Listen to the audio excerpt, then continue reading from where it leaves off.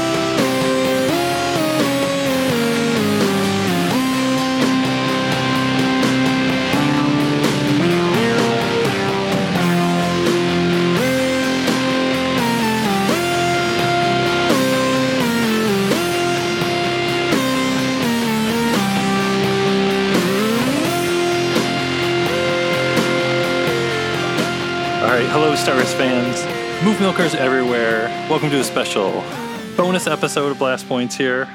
This is Jason. This is Gabe. We're still here. We hope all of you are still here too. We hope everybody out there is staying safe, staying in your house if you can. And we are talking about the Skywalker Legacy documentary from the surprise release, early release last weekend of The Rise of Skywalker on home video. Yeah, things are a little hectic and stressful and crazy for people, but it is nice. There are some little things to take your mind off it, and it was very nice to have Rise of Skywalker early, even though Rise of Skywalker isn't necessarily the comfort food that everyone hopes it would be, but it's still a new Star Wars at home, and it's still a new Star Wars documentary and behind-the-scenes stuff, which is always time for celebration, even if it's not a time for celebration. I give it up to everyone's opinion across the board. People that love it, people that cannot physically watch it again. You know, all opinions are valid, in my opinion. And but regardless of how anyone feels about the movie, it was a nice gesture to be like, who cares? Release date, schmerlease date. Just put it out early. Here you go, folks. Here it is. And, you know, anything people can do for a little bit of extra enjoyment, especially for things like that, like things you're going to watch at home. We need stuff to look forward to at home. Yeah, I think I'm going a little crazy because I ended up, since I had to go buy the digital version, since all the other digital versions were on sale, I just bought like the 9-movie digital set, even though they're even though they're all on Disney Plus. I was like, but they're on sale. It's 50% off. Have you dived into any of the bonus features for the other films? I did watch the theatrical cut of the pod race last night because that's on the digital version. Wow. I did not know that. Yeah, I don't know if that was on one of the DVDs or maybe that's on the Blu-ray. It's so confusing now to know when you get the digital one, where they got what from.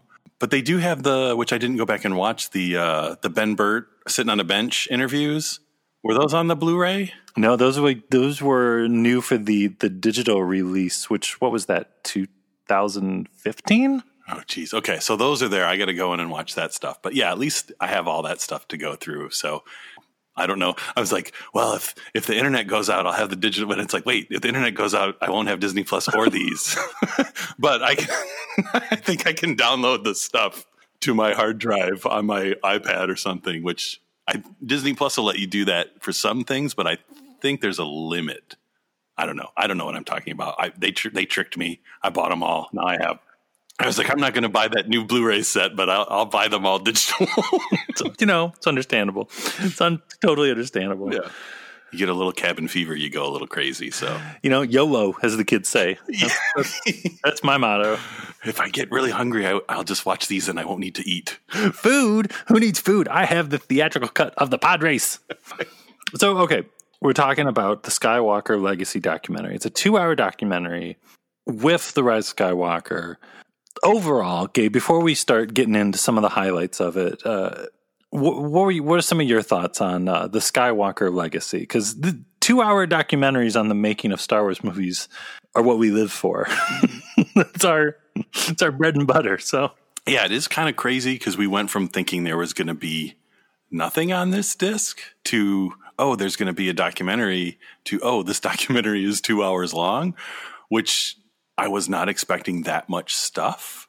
But then on the other hand, it's, even though like the beginning is only an hour, there's probably that hour is more packed with the best stuff, where it maybe isn't as focused because they have 2 hours.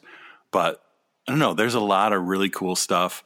There's a lot of them filming scenes that we've never seen, which makes me want the deleted scenes even more.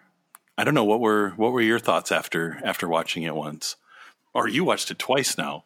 It's tough because it's hard to watch this without someone's personal feelings on The Rise of Skywalker kind of seeping into your viewing of this documentary. It's almost The Rise of Skywalker of documentaries, because you hear about it and you're like, that sounds great. And then I think like you watch it for the first time and you're like, this is amazing.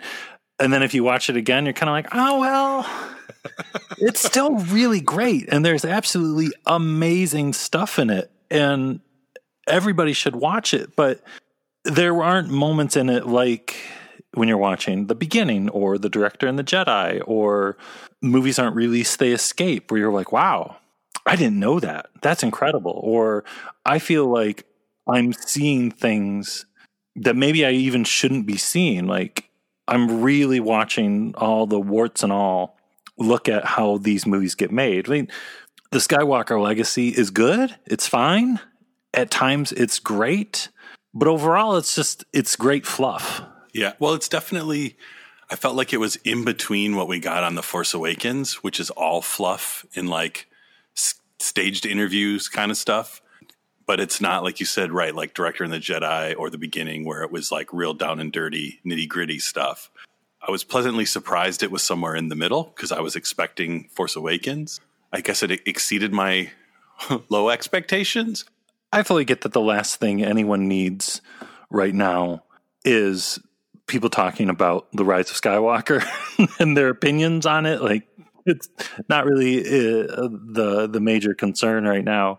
And my feelings on the movie, as I saw it 6 times in the theater and have watched it at home now, where I still love what I loved back when we did our review episode in December. And if anything, what I liked in that movie, I like even more now.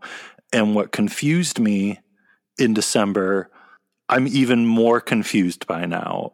The movie, it holds this odd spot for me where it's like there's there's pieces where I think are incredibly great, and then there's other pieces where I'm like, I just don't understand why. So in this documentary, especially even like the second time you watch it, you're kind of like, okay, this is called the Skywalker Legacy, but it's really kind of just about The Rise of Skywalker and some of the original trilogy. And thinking about it again more, it's like, well, that's kind of like The Rise of Skywalker too, because we're closing all 9 movies. And it's like, well, you're really just kind of closing this one.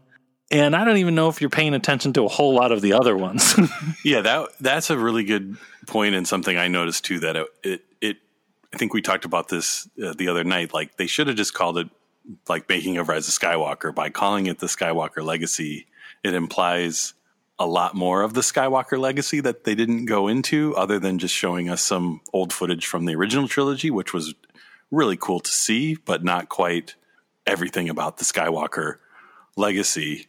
Yeah, and the thing watching the documentary is it did seem to kind of clarify where it seems like where Chris Terrio and JJ's head were and where they were coming from as far as feeling like they were closing out the saga, because you can really see where kind of when they think about the Star Wars saga, they're very focused on the original trilogy through the sequel trilogy. And it almost seemed like in their mind, it was really important to tie Rise of Skywalker back to Return of the Jedi or the original movies, and almost not thinking about the story as it is like in the movies, where it goes from episode 1 through episode 9, and almost even kind of ignoring 7 and 8 in a way. As much as I guess I still kind of don't agree with that way they did it, it makes more sense why they did it, and you can see how they were making their decisions, because in their mind there was like the way they see the saga is different than the way a lot of other people do, if that makes sense. Totally. And I think that's true amongst obviously a lot of fans, and that's what it is. And it makes for an interesting watch of the documentary, depending on where you're coming from, because in one part you've got JJ talking about the opera scene in Revenge of the Sith and how he felt like that was like a dangling thread to bring Palpatine back, where the dark side is a pathway to many of the abilities someone consider unnatural and all that. And it's like, well, yeah, that's true. And Darth Plagueis, and that's all true. I mean, back in our Palpatine episode, I feel like we were like, well, maybe that is the setup for how Palpatine came back. But it's still kind of like, well, you didn't explain it in the movie at all. You have this main bad guy coming back, and we don't have any reason why. I mean, we're kind of finding out why with the novelization, but that's, and also there's JJ and Chris Terrio talking about how with Rey, they really felt like I think JJ says flat out, she's so crazy powerful out of nowhere, and we had to explain why.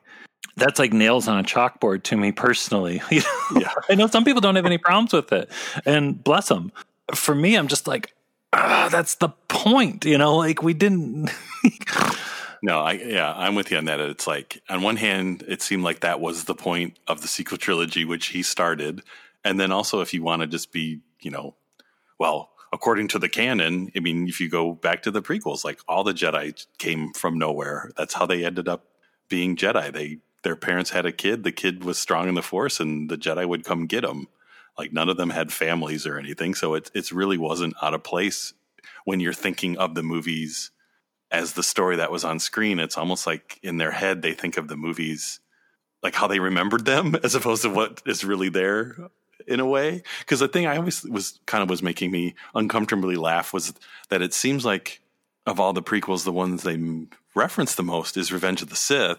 But then there's other things they would say that seem like they had never seen Revenge of the Sith, or if they did, they only watched it once and forgot. Like when Chris Terrio's talking about, well, we thought it'd be great if 3PO lost his memory. And it's kind of like, well, he lost his, like, don't you remember Revenge of the Sith when he lost his memory? Like, that was a thing that happened. And that was one of the things I think that kind of drove people nuts too, is like, it was cool that he lost his memory. And it was such an easy setup that, R2's going to give him his memory back, and he's going to know everything. He's going to remember Anakin. He's going to remember Padme, and it's going to be awesome. And then he gives him his memory back, and it's like, it's just the stuff that happened in the original trilogy that he remembers. And it just seemed like it was like such a low hanging fruit of really cool story stuff that they just totally missed. Cause it's like, yeah, if they watched the movie, they have totally forgotten everything in it and didn't feel like watching it again. I don't know. He was too busy reading all the books. I don't know what happened. Part of me feels bad for Chris Terrio because he was going out and doing all those interviews where people are like, explain it. You've got a lot of explaining to do, Terrio. And the guy came from nowhere, and then he's all over this documentary. He's on the set. He's walking around with a computer. A lot of the times he's sitting at a desk filled with Star Wars novels. I don't know what's going on there. But I just feel, because every time he's on the screen, I'm just like, who are you? Why should I listen to you? I don't even know you. Well, it's like, I appreciate you read all those books, but you can just put the DVDs in and just watch a couple of the movies, and that's the important stuff. It's like, let's make all the movies go together. And if the books, if you tie in stuff in the books, cool, but you should probably watch those movies first. All right, so we got that out of the way. But just like The Rise of Skywalker, in this documentary, there's a lot of really great stuff too. It's part of the Rise of Skywalker process. You've got to handle the confusing, weird stuff so you can appreciate the really incredible, awesome stuff. And right away, the first thing in the documentary is a real standout. The fans waiting outside, watching the sail barge and Return of the Jedi scene, filming. I could watch these people. I want to know these people. Where are they now? These are my people. It's one of those things that it's so exciting to see this footage, but then at the same time you're like, where has this been all my life, and why are you holding out on us that you have all these little treats somewhere that we're not seeing? Because just seeing, as grumpy as we might be about them not including the prequel stuff, the original trilogy stuff we get is just, it's glorious, and any new behind the scenes footage from back then is just such a joy to get to see, especially when it's stuff you haven't seen before, or if you've seen it lower quality, or those people just waiting in the desert and talking about the quality of the special effects and all that stuff is just so awesome. The opticals. Yeah. Somebody made I can't remember who it was. I can't remember if it was on our Facebook group or whatever, but somebody made a really good point that all this footage looks super cleaned up. And what if there's talk of doing like an Imagineering story kind of deep dive 9-part the history of the making of the films? Because we've said a million times on episodes in the past, anytime we talk about a documentary, how much stuff was filmed for, like, it's chronicled how much was filmed for the prequels. Like 1 billion hours or something was like we discovered, at least even for episode 1. Even when we were doing the last week with the Ahmed Best ones, there's so much stuff out there. Yeah. Well, and then with the sequel trilogy too, it's like they filmed tons of stuff for Force Awakens that we just got a little nugget of in the Force Awakens documentary, or whatever we call that thing. And then with Director and the Jedi, we know, because Ram's talked about how they have hours and hours and hours of footage from that. And we can tell from seeing this that there's hours and hours and hours and hours of footage from this as well. So Disney Plus, if they need some shows, I'm pretty sure there's a lot of people who would watch hours and hours and hours of making of stuff from all these movies. Oh, especially the first movie, especially for A New Hope. I mean, there was stuff with like Lucas on the set where it's like, wait a minute, never seen this before. Like Mark Hamill rehearsing lightsaber fights in his bell bottoms. Yeah. After that, we're introduced to a lot of the cast and the crew, and everybody kind of gets a little introduction. The whole part where they talk about the idea of bringing in Carrie Fisher, the footage from Force Awakens, and Leia, and working Leia into the storyline. It's all really nice. It's nice. Billy Lord talking about it and stuff, and all the footage, the vintage footage of Carrie Fisher is really fantastic. And well, what's nice too going on is, at least in the beginning, where we learned how awesome John Knoll is, or in Director and the Jedi, when everyone fell in love with Ram, that there are some new behind-the-scenes superstars coming out on this, maybe specifically the stunt coordinator lady. Eunice Huthart. She may be the star of this documentary. If there is a Eunice Huthart fan club out there, sign me up. I am 100% following Eunice. I need daily updates from Eunice. I need life coach advice from Eunice. If you're feeling nervous about what's going on in the world today, we need Eunice.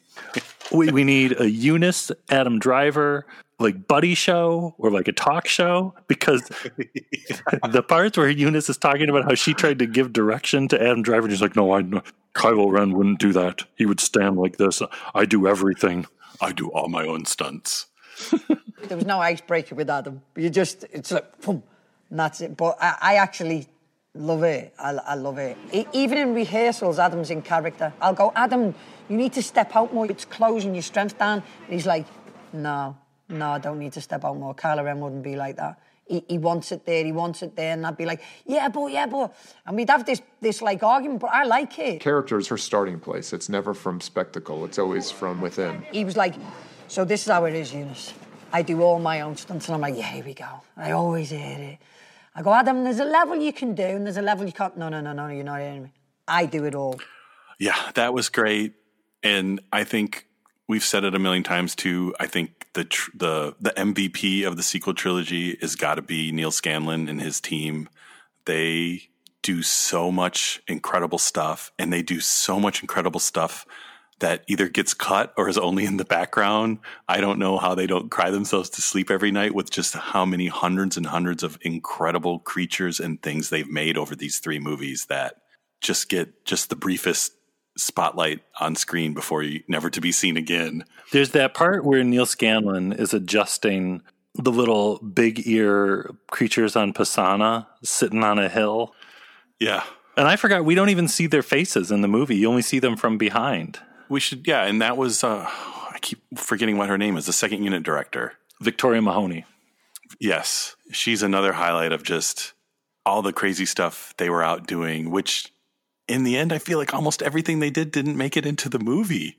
But it was more like, you know, some of the shots made it, or it was just kind of like visualization that the ILM would end up using later and kind of incorporating it in. But it was neat to get to see all that stuff because they don't usually focus on like the second unit team as much as we got to see in this. It is great. I mean, there's, as we go through, there's Matthew Wood, there's David Acord, there's people in the editing bay, there's the practical special effects, on-set effects. There's all the great stuff when they're filming the Death Star lightsaber fight of the guy dumping freezing water on Daisy Ridley, and or the test footage of the guy they made go walk across that bridge. I would do it. I would do it. I love all the stuff kind of in the middle of the documentary too, of the rehearsing the Aki Aki dance moves. That was the thing with this documentary that really, it kind of blew my mind how much, in a way, money they spent for no reason. JJ, they just let JJ go wild in the fact that they did so much in Jordan that it's cool on the behind the scenes to see how much stuff they did in Jordan. But in reality, when what ended up in the movie, they probably didn't need to go to Jordan and do all that. And they probably didn't necessarily need like 100 people in costumes doing the dance in the desert, but they did it anyway. I think they did. Because I appreciate every second of the Festival of the Ancestors on the beautiful planet of Pisana. I do too. I think it's my favorite part of the movie, but it's just like when you compare how they made this movie to like how they're making Mandalorian, it's just kind of it's very interesting to see like it's 2 completely opposite philosophies on filmmaking.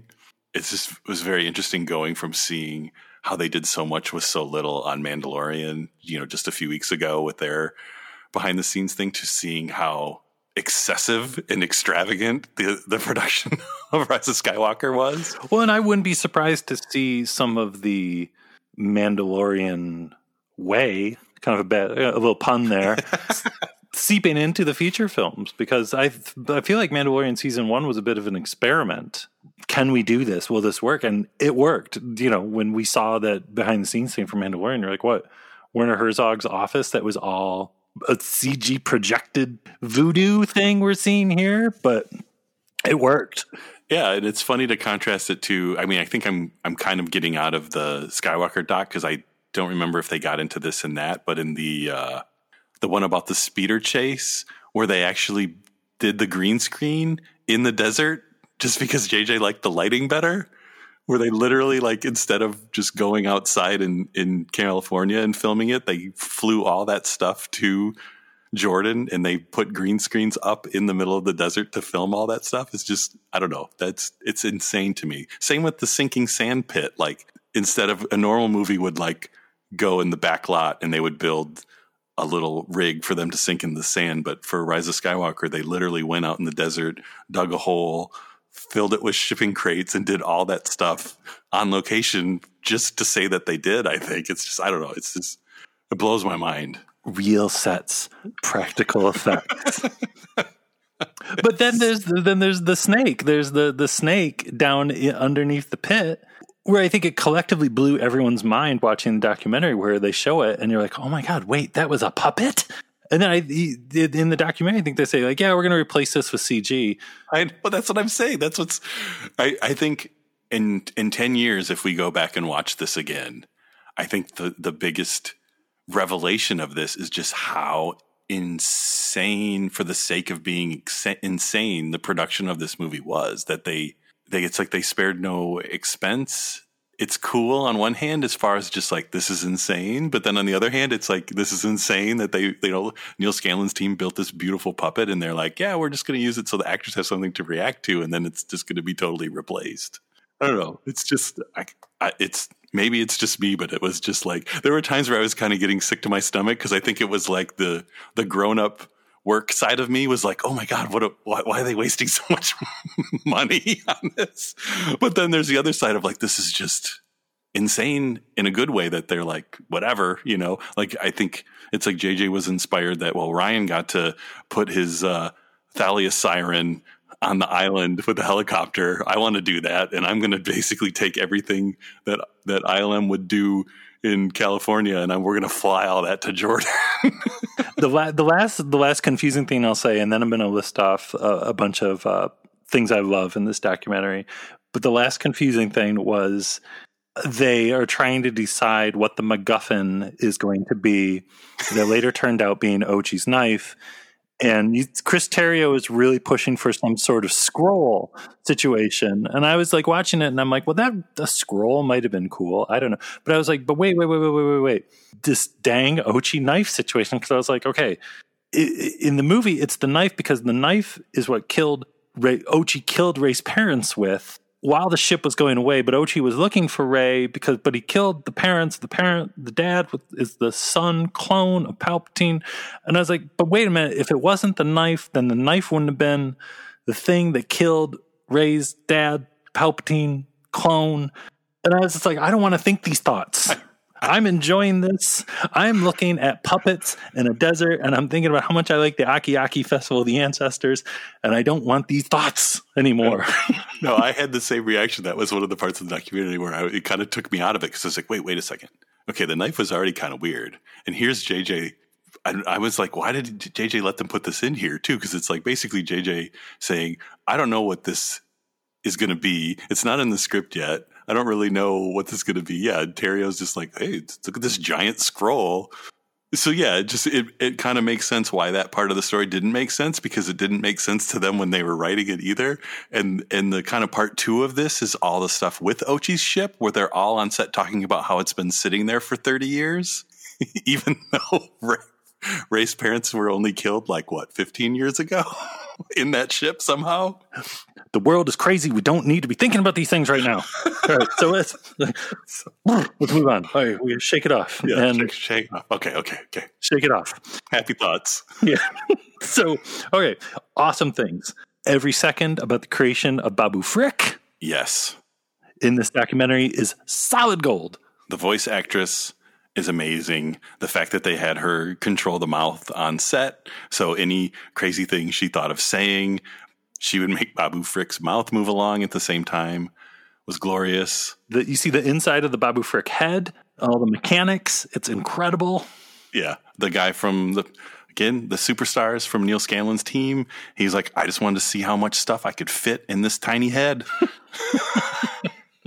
I'm just going to see, and I'm going to make it work. And then intercutting that with them talking about, was that when they were talking about Yoda? Or was that earlier on with because Mark Hamill's visiting Neil Scanlon's Creature Shop, and he's talking about how he poured some green mold to make the Yoda skin. And there's that incredible footage of Stuart Freeborn talking about Yoda. Yeah, maybe he'll even steal the show. I love Stuart Freeborn so much. The part with the John Williams cameo is so much fun, and I love that JJ calls John Williams a supernatural genius. Well, and I think that kind of ties into the whole documentary too, that it's very easy to get annoyed or irritated or angry with JJ. But in this documentary, you can see why he is as successful as he is, and why people like to work with him because he does seem like just a genuinely nice guy, and everyone likes to be around him. And maybe he makes some weird decisions in his movies, but he's a really sweet guy. And the whole John Williams thing of just them thinking of doing that and then doing it so sweetly with creating all the props to represent his Oscar nominations. Were those nominations or winnings? I think nominations, because even right down to the Book Thief, I was like, man, you're talking Book Thief. Yeah. They got an iron from Home Alone. Yeah. But I was wondering, what's the reference for The Last Jedi? Oh, that one doesn't count. I don't know, though. That's a good point. We'll have to go look through that again and see. Well, at some point, I'm sure maybe StarWars.com or somewhere, though, someone will have like a list maybe, and they'll post it all, or someone will figure it out. Yeah. But yeah, that was great. It was so sweet of them to have him do it. Because I didn't even think, it's like, until he was in the movie, I don't know that it ever crossed my mind that he should be in the movie. And just watching that scene in the documentary, like I was kind of getting a little choked up just seeing John Williams there and thinking about just how important he has been to all these movies, all these years, and the fact that he made it through all of them. And every one of the scores for all these movies is just phenomenal. Another positive thing that I noticed anytime they talk to Anthony Daniels, he's wearing an incredible jumpsuit and he's sitting in a really comfy chair and he has a neckerchief on with a jumpsuit, and it's a phenomenal look. Yeah. Dennis Lawson gets a little moment, a little 5 minutes of fame, and we get to see that Wedge was at least he was on set for the celebration at the end at the Resistance base. So that's good to know. Well, somewhere there's footage of him hugging an alien, so maybe we'll get to see that someday. Another standout bit that's in the Skywalker Legacy is thanks to old footage, both Sheila Fraser-Baru and Bonnie Peace-Baru are in the Skywalker Legacy documentary. Both Barus appear in the documentary. So Baru is essential to the Skywalker Legacy. Both Barus. I don't think we see Queen Amidala, Padme Amidala, once in the entire Skywalker documentary, or Shmi, but we do get two Barus. So two Barus better than no Baru, in my opinion. Baru times 2 equals woohoo. Where are you going? Looks like I'm going nowhere. I have to go finish cleaning those droids. Oh, and he can't stay here forever. Most of his friends have gone. It means so much to him. I'll make it up to him next year. I promise. Luke's just not a farmer, Owen. He has too much of his father in him. That's what I'm afraid of. Well, we got to give some more shout outs to the wonderful Claude. I believe in miracles. Claude with a K, K-L-A-U-D. Who has a little bit more screen time in the Creatures featurette, but he does show up in the Skywalker one. We get to see him hugging Kathy Kennedy, which makes us even more jealous of Kathy Kennedy than we already were. And it's just like there's so much stuff in the movie like Claude where it's like they could have made a whole movie about Claude. He's so good. He's incredible. Yeah. And they made 10 Claudes that could have been the star of their own movie. And they're all crammed into this movie. Because I think that's another just crazy thing seeing this documentary is just how much stuff and ideas that JJ had that they filmed that just got cut. And we don't even see in the documentary the Oracle and all that stuff. Like how much stuff is there that was just beautiful things that were built and filmed that hopefully we see someday. Because even like the extended scene with Dio where he's like going back and forth and he's squeaking, like that was actually, I didn't think it was funny as JJ thought it because I think he was going to die in that part. But it was actually it was a funny gag. And I was like, oh man, I kind of wish that was in the movie. So, but it's Star Wars and we're just now 40 years later seeing footage from Return of the Jedi and the original films in a documentary. So if we're still alive in 30 years, maybe we'll get to see more footage from The Rise of Skywalker, finally. Well, I don't know. I feel like I've made my peace with The Rise of Skywalker. I feel like my opinion is settled. I know how I feel about it. And I liked in the end of the documentary, too, when they're talking about the space horses on the Star Destroyer surface. And JJ is talking about like the whole concept of human-sized things taking on these giant, impossible, odd things, and how that's a very Star Wars concept. And he was trying to convey that at the end of the film. And like we said, for some people, they got that message. And for some people, they didn't. That, the movie was, I don't know, too muddled or something, whatever. That message didn't come across. But at least I was like, okay, we're getting more of an explanation for this slightly confusing film than we've had before from J.J. Abrams. And I liked hearing that because I was kind of like, oh, okay. There's still things I think are inherently weird about that movie, but hearing your point of view on what you were trying to do helps, at least for me. No, I agree. It's the same sort of thing, and as crazy and over the top and sometimes a messy ball of nonsense that Rise of Skywalker can be.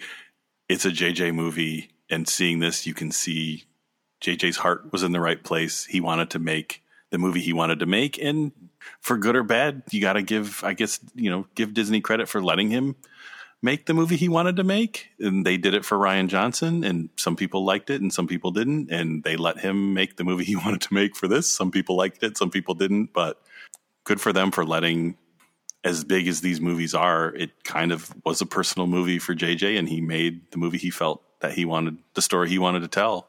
It's a good sign for the future that Star Wars releases and behind the scenes stuff is back after Force Awakens and some of the story. Yeah, Rogue One and Solo. Yeah, with Rogue One and Solo, it seemed like, oh, maybe we're not going to kind of get all the stuff we got before, but now with Last Jedi and the director and the Jedi, and with this, I'm not going to complain that I got a 2-hour behind the scenes making of documentary. Like, bring it on. So that's great that it's back.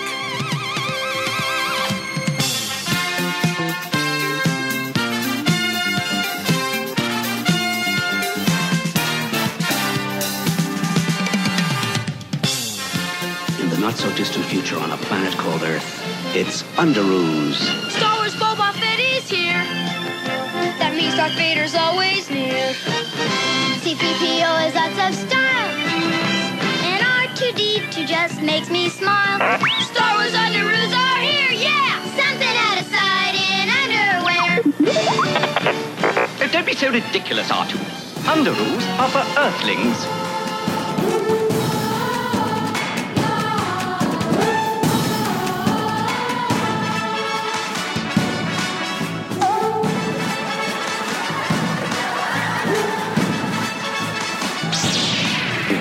And these last points, too accurate for sand people.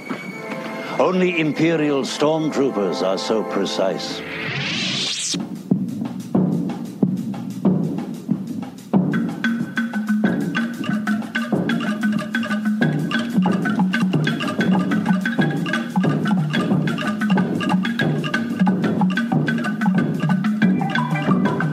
And you know what the deal is with Apple Podcasts? When you're done listening, if you listen on some sort of Apple something or other, head over there to Apple Podcasts. Go to the place where you can write a little review. And if you write something really nice about the show, we'll read yours on an upcoming episode. And don't forget to check out blastpointspodcast.com.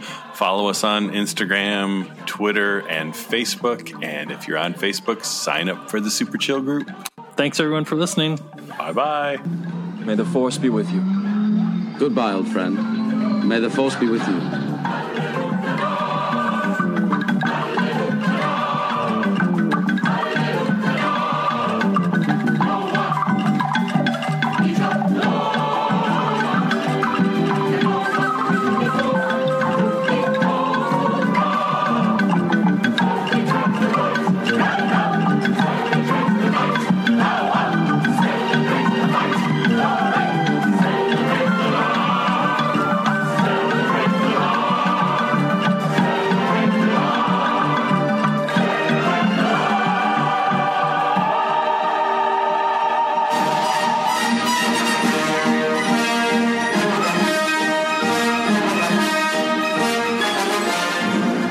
Came the dawn.